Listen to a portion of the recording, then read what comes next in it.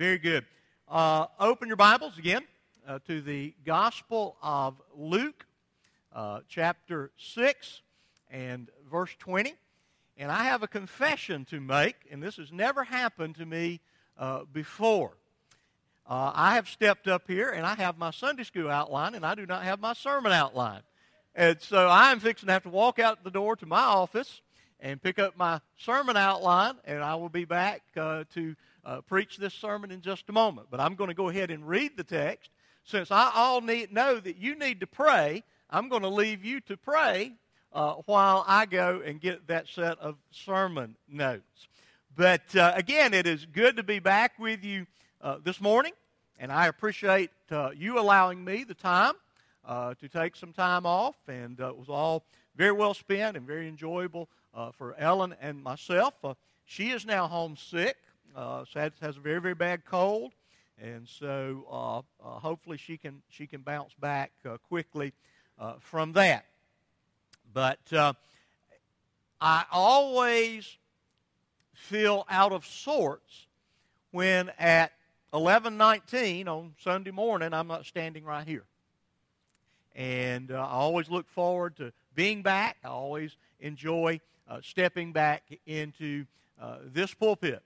And you very graciously receive the message from the Word of God. And so that's what we want to do, is to continue to proclaim to you the truth. And again, to expect and depend upon God's Holy Spirit to apply these things to our lives. We're going to continue our study from the Gospel of Luke and look at verse 21 closely and specifically.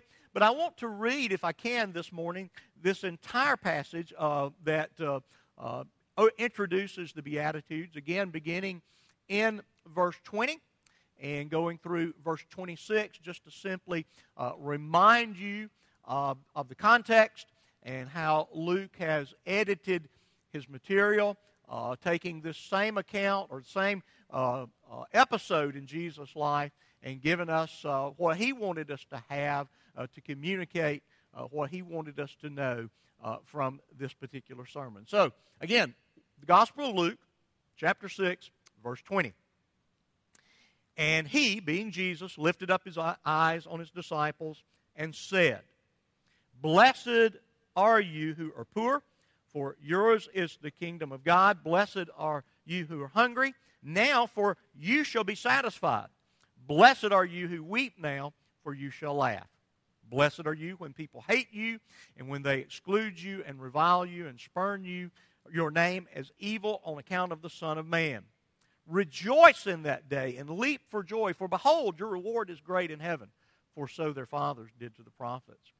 But woe to you who are rich, for you have received your consolation. Woe to you who are now full, for you shall be hungry. Woe to you who laugh now, for you shall mourn and weep. Woe to you when all people speak well of you, for their fathers did so to the false prophet." If you would, pray with me. And Father, we thank you for your grace and for your truth, for your testimony to us, given for our good, so that we may know you, so that our lives may be transformed to live as you would have us to live. Lord, be with us as we continue in this moment of prayer in Jesus' name.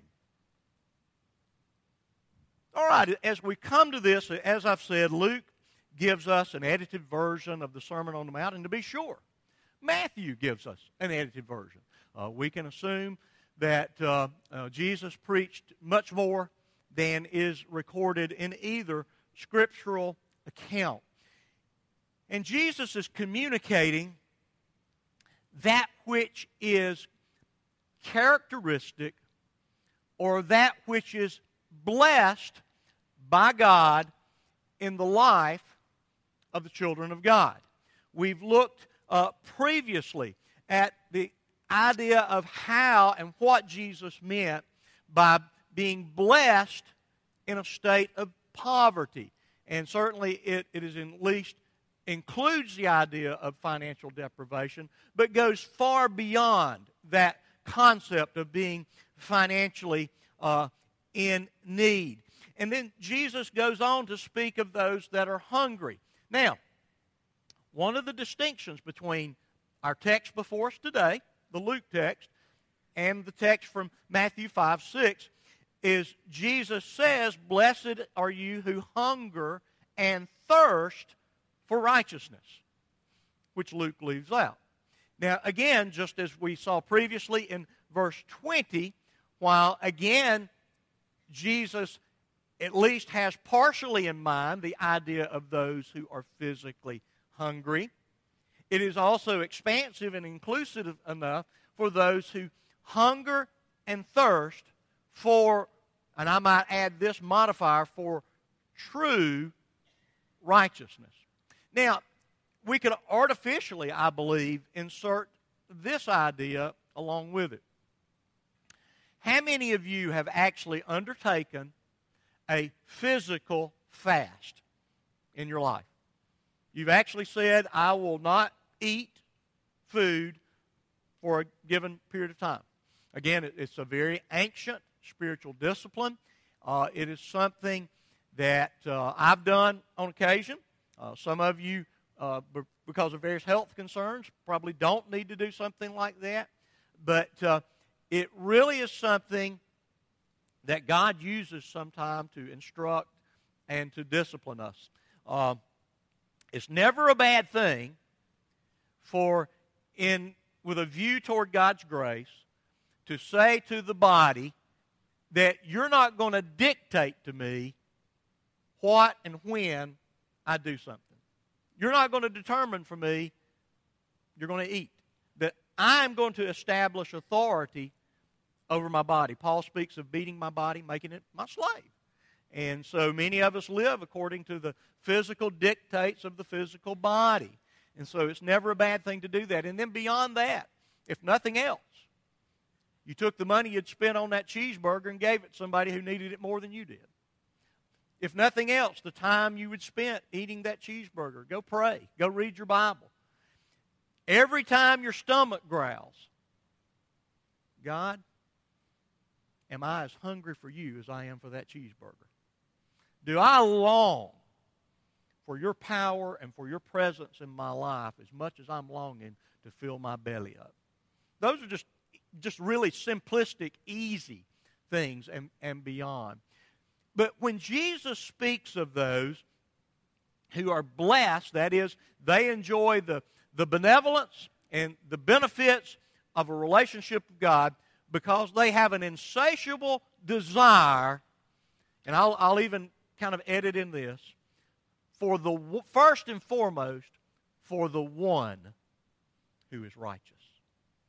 I believe in the life of the believer, first and foremost, before it's for some type of personal characteristic or personal growth, which it is that. But first and foremost, it is to have an intimate, personal, powerful, transformative relationship with the incarnation of truth and righteousness, namely Jesus Christ. That I long for this.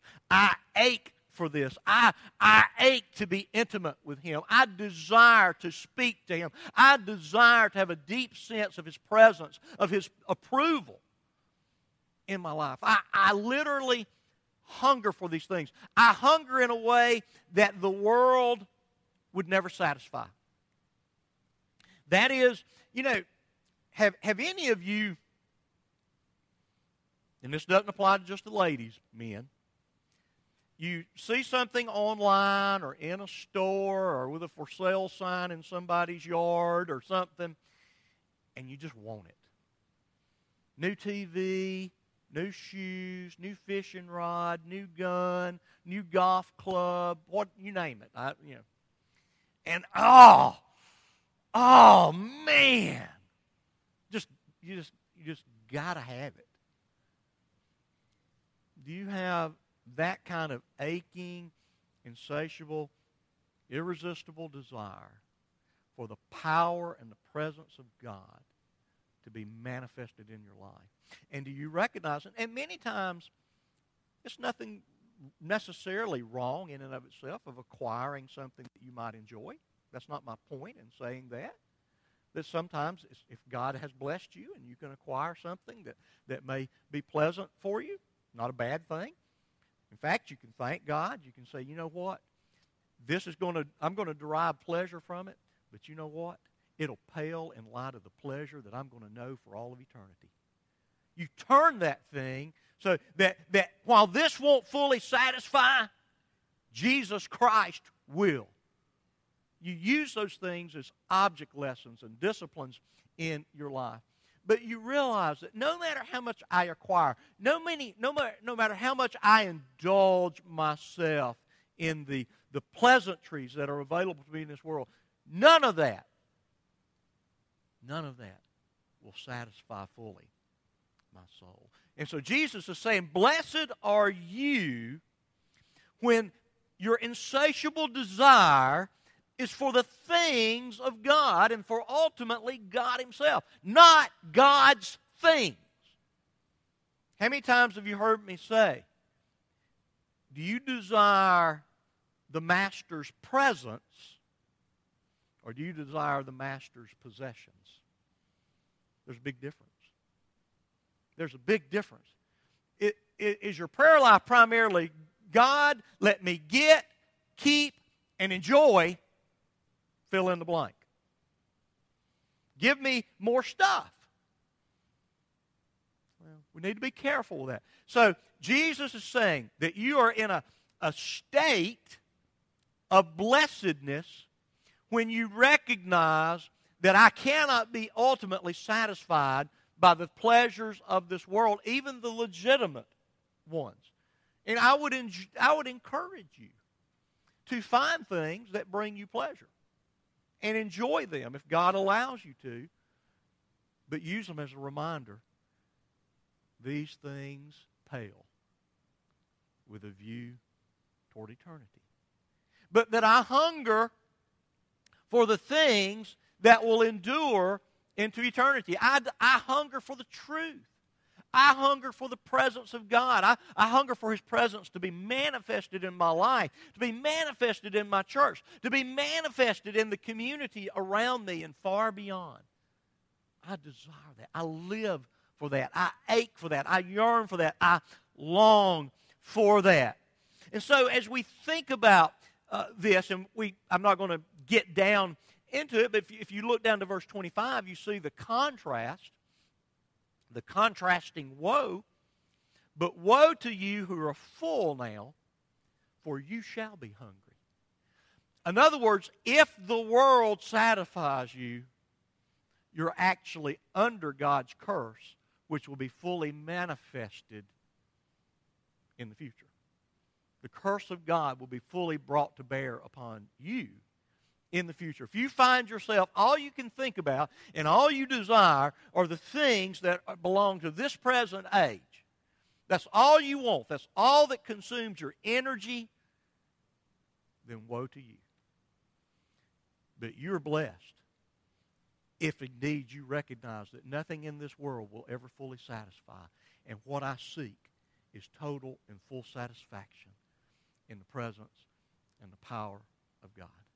No matter how big the house, no matter how new the car, no matter how pretty the woman or the man, they all get old. I'll just leave it at that, okay? They all get old and wear out eventually, okay? And so, again, you're blessed if you find that this world does not satisfy me. Well, let's take a look a little closer. I began speaking of what I call the unresolved angst. That is, this sobering observation that I believe is not confined. It's different for the believer, but there's a sense where even the unbeliever looks at themselves and understands that I'm less than what I should or could be. Both personally and they look at the society, they look at the world, and they understand that the world is less than it should be. Again, whether it's culturally or whether in nature. We have just seen once again a hurricane wreak havoc primarily on the Bahamas, but also coming up our east coast. We can say, yes, it's a natural occurrence, but folks, it's a part of what it means to live in a fallen world. It's not a part of the original design. When sin entered, hurricanes began, and far worse. And so we can look at the world, the unbeliever can look at the world and say, these things ought not be. There's things that go on that we shouldn't see these diseases. We shouldn't see these deaths. That's unnatural. And so we all look at the world and we look at ourselves and wish that I could be better. And yes, you look at the person you're married to and say, I wish you'd be better. Don't we? It's okay. Nod your head. Yeah, it's okay. We do. And so we realize that, but the problem is that Romans 1:18 problem. We know there's an oughtness. We know there's a rightness. We have an ache for that things are out of kilter. They're out of balance. But to whatever degree we know what's right and what's ought, we pervert it. We suppress the knowledge of the truth. And we twist it around to kind of fit our little niche, to scratch our little itch. In other words, even those of the progressive state of mind that want to advance this second or third wave, however you want to count it, of the sexual revolution that we're seeing sweep through now, they look at the world and say, it's not right. It's not that they're saying it's not right to be involved in perversion. They're saying that the right thing is that everybody approve these things. There's something within them that says there is a rightness. Now, their whole compass has been thrown out of kilter. But do you follow what I'm saying? That everybody has a sense that things aren't as they ought to be. So again, for the believer, though, that the revelation of God given in Jesus Christ, the manifestation, the incarnation of truth and grace, tells us what that rightness is. Tells us how everything ought to sit and operate and function. And so, again, we see things and we desire for them to be different. But for the believer, we desire things as God desires, designed, and has redeemed them to be. That's what we're longing for. And so, yes, indeed, at some level, that's a universal insight. Everyone seeks rightness. The problem is they're self-defining rightness. Okay? They're self-defining rightness. So what do we mean, or what does the Bible mean when it speaks of righteousness? And it's an important biblical word. You know, there's a few words that you ought to master. You really should. I mean, you ought to know them inside out, backwards and forwards. You even ought to know the Greek and Hebrew. But the concept of righteousness, in the Greek, dikao, in the Hebrew, sadak or sadek, the idea of that which is right, that which is just, okay? Again, perfected, personified in the Lord Jesus Christ. If you want to know what righteousness is, you look at Jesus. You ought to understand holiness. You ought to understand sanctification. You ought to understand repentance and faith. All of those things are just words that you ought to know. And so we should hunger and thirst, and again, all people at all places at all times hunger and thirst. We've already established that. But you ought to hunger and thirst for true righteousness. Now, if I were to say to an individual, or if I were to say about an individual, let me put it this way, that person is righteous. Probably the average person, maybe even the average church person, would think that I'm being critical of that individual. You know why? Because we rarely hear the word righteous in our culture without the modifier self-righteous. Right?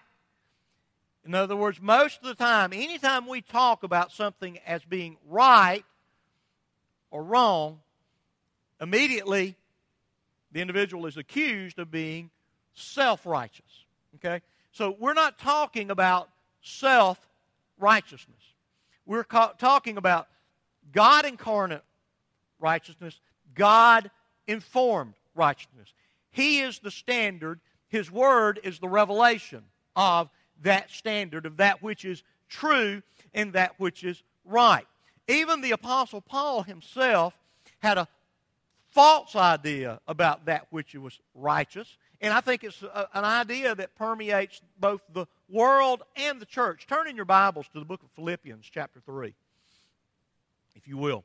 Philippians 3, and Paul, in reflecting upon his life prior to his own conversion, if you had asked Paul the day before he encountered the Lord Jesus Christ on his way to Damascus, in other words, after watching Stephen martyred, after being known and applauded for his persecution of the church, if you had asked Paul, "Are you a righteous man?" how would he have answered it?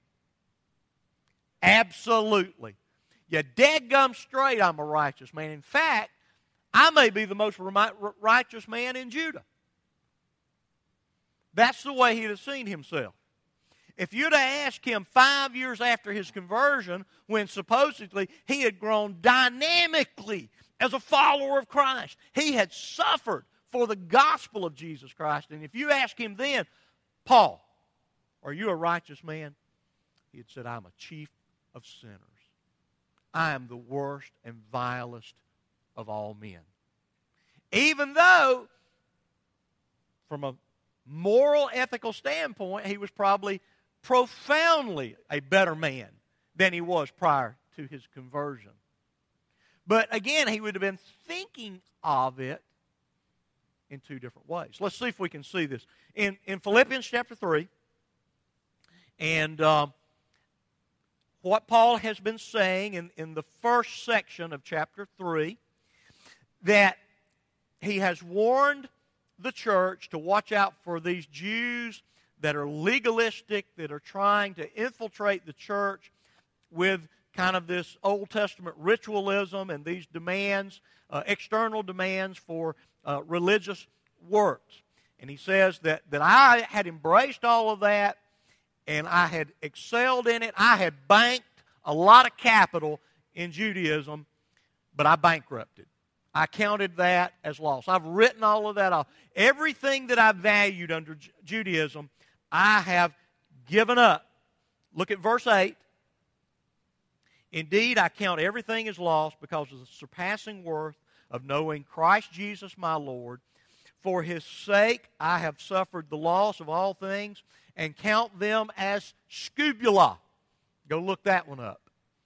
Rubbish is pretty cleaned up. Now, some of y'all get a little ill with me, some of the language I use. But let me tell you something, folks. I ain't got nothing on Scripture itself. Okay? It uses some pretty coarse language sometimes. And that's one of them. Okay? So, he counts them as just refuse. Okay? These things that he once valued.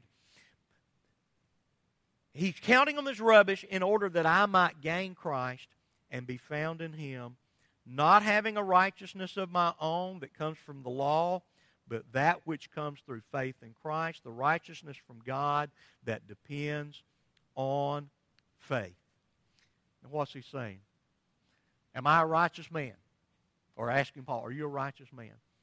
If you're talking about in and of myself, absolutely not. But here's the thing.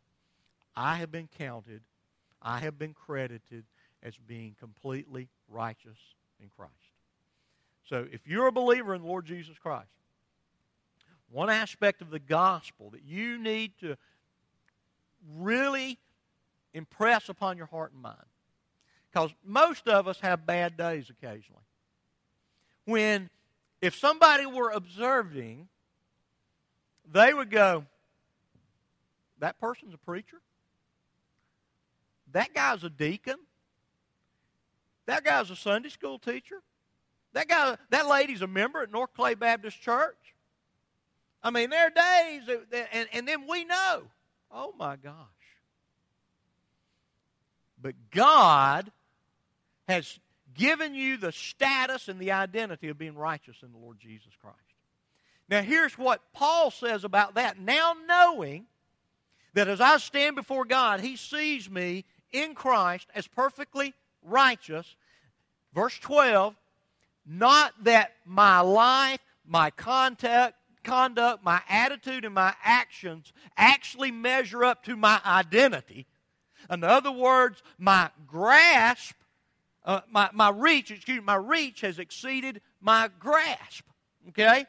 Heath, that's another one of those Somerville things there. My reach is, I can't quite fully get a hold of everything that it means for me to be counted righteous in Christ. But what I desire is for my life and the watching world to look at my life and say, I see the righteousness of Christ being incarnate in that man, that woman. That's what we desire. So, not that I've already got the whole package perfected in my life, but here's the thing: I'm pressing on. I'm struggling forward. I'm working it out. That the grace of God is working its way out in fear and trembling in my life, and I'm forgetting all this junk that's behind me, and I'm pressing on toward the call or the goal of the upward call of God in Christ Jesus. And if you're maturing in your faith, you'll think like that. Let the experience of my life, the attitudes of my life, the actions of my life be consistent with how God has identified me in Jesus Christ. I hunger for those two realities to be joined together in my life. I strain forward for those things to be manifested in my life. I hunger for that. I know who I am. On one hand, I am unrighteous. I'm sold as a slave under sin. Oh, wretched man that I am. That's a reality. But thank God. God doesn't see me that way. He sees me as righteous in Christ.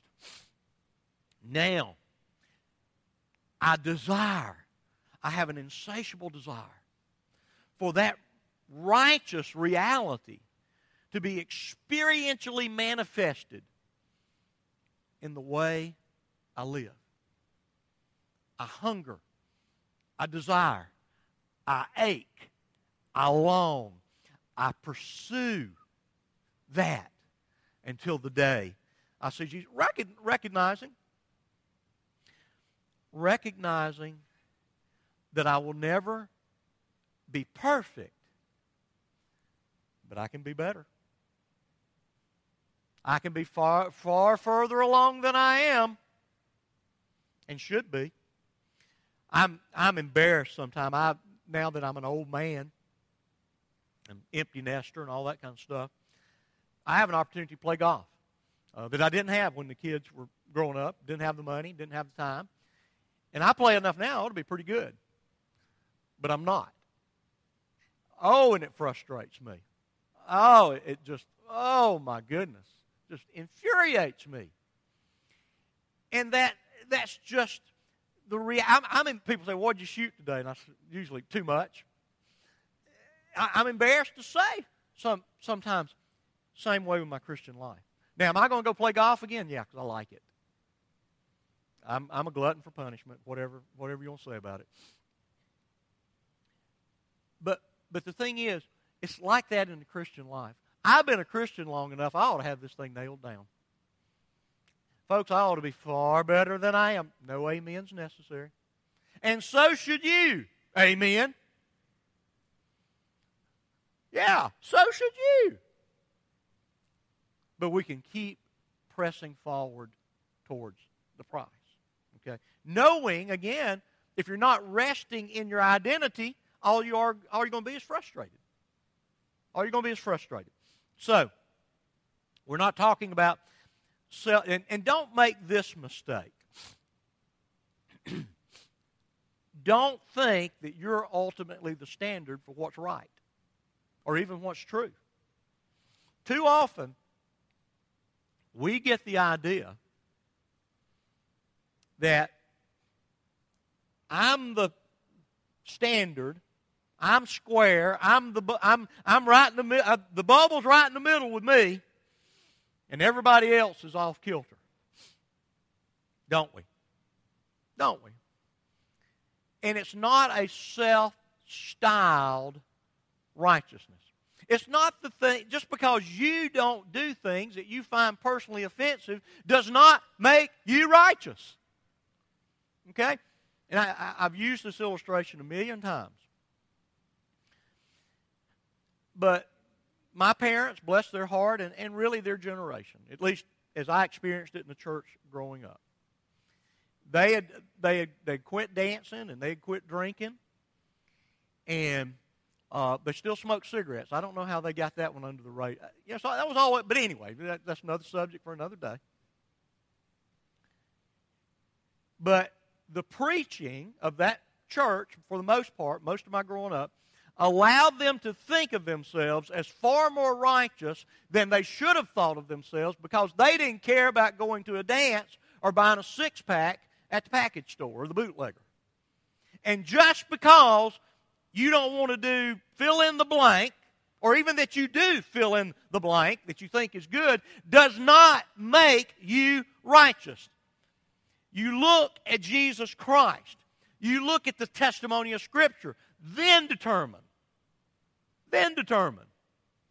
are you righteous? As I say, most of those bad habits, those people were so proud that they weren't engaged in those bad habits, that they were more sinful than the ones engaged in the bad habits. What an error. So it's not longing for the good old days. Now, I've never been one to live much in the past. I loved kindergarten, and I didn't want to leave kindergarten, but I had to go to first grade. And I loved first grade. And I loved elementary school. And then I went to upper elementary, as they called it back then. And I didn't want to leave upper elementary, and I went to junior high, and it was really cool. But I didn't want to leave junior high and go to that big old high school. There were 4 long hallways, and I didn't know what was on any of those hallways. I was scared to death first day of my freshman year. I wanted to go back to junior high school. Loved high school. Didn't want to graduate. There were a few people down there that were ready for me to move on, but I loved it. And now I was ready to graduate from college. I really was. I was kind of burned out with college. But I've always just looked forward. I'm just not a big good old days kind of guy. I always look forward for the most part. It's not that I don't value, and I'm kind of sentimental about a lot of things past, but for the most part, I look forward. Just because you think things were better when Ike was the president, or going back to whenever, and people didn't do this or they did do that, just because you think it was better then and now it's worse, does not make you righteous. Okay? Just because you think the 50s were so great, or the 60s was so great, or the 70s was, and there really was a lot of good music made in the 70s now, okay? But that does not make you righteous.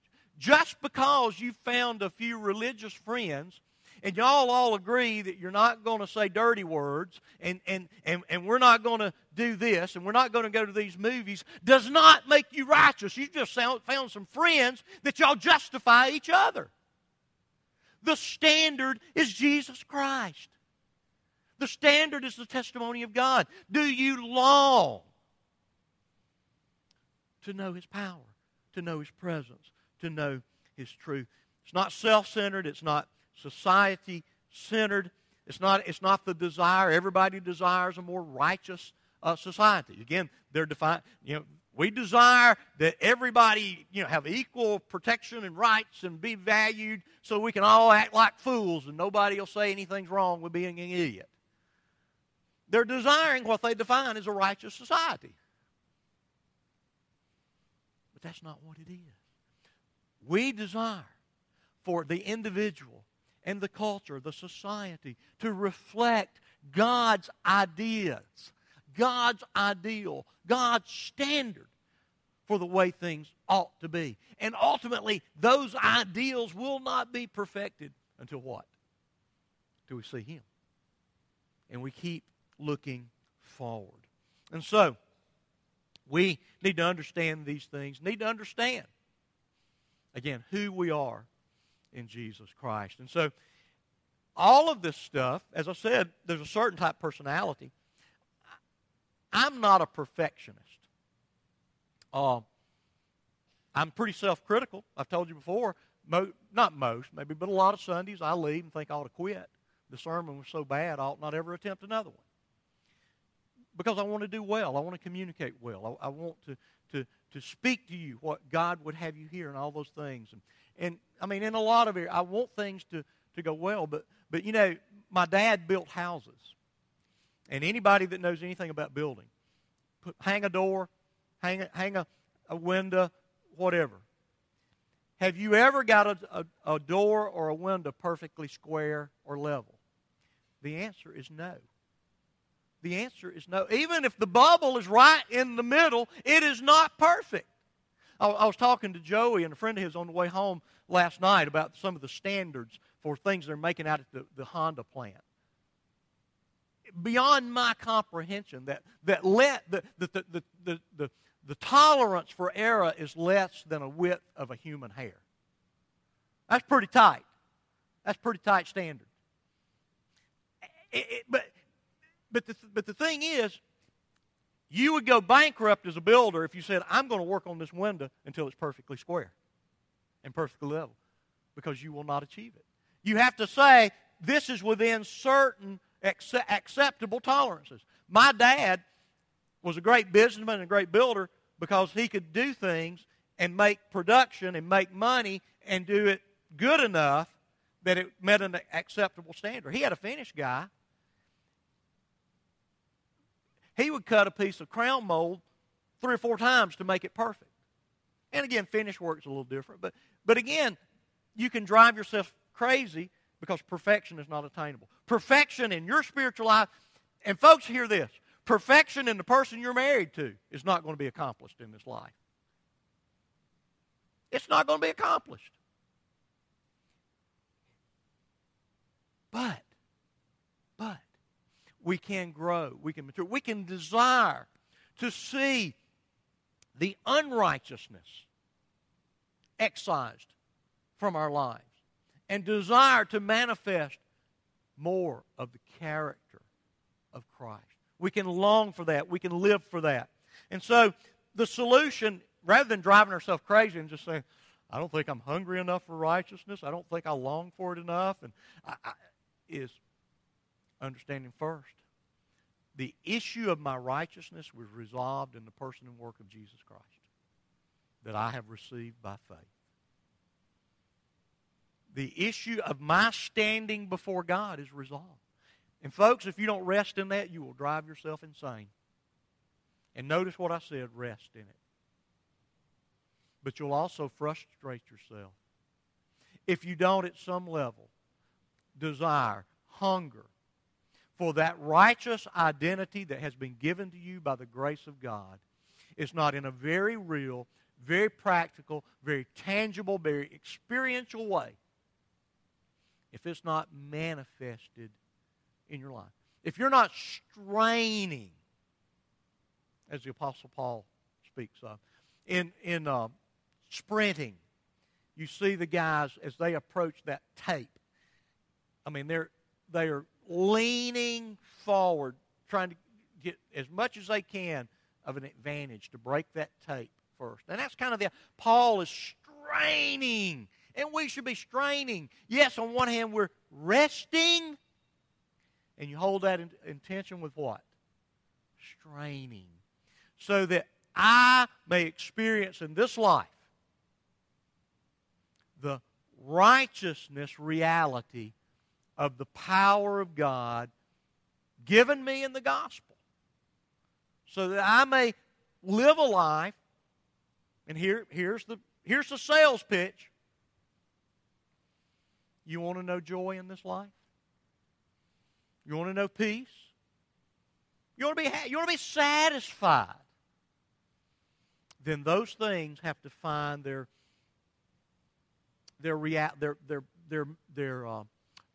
melting point in your life.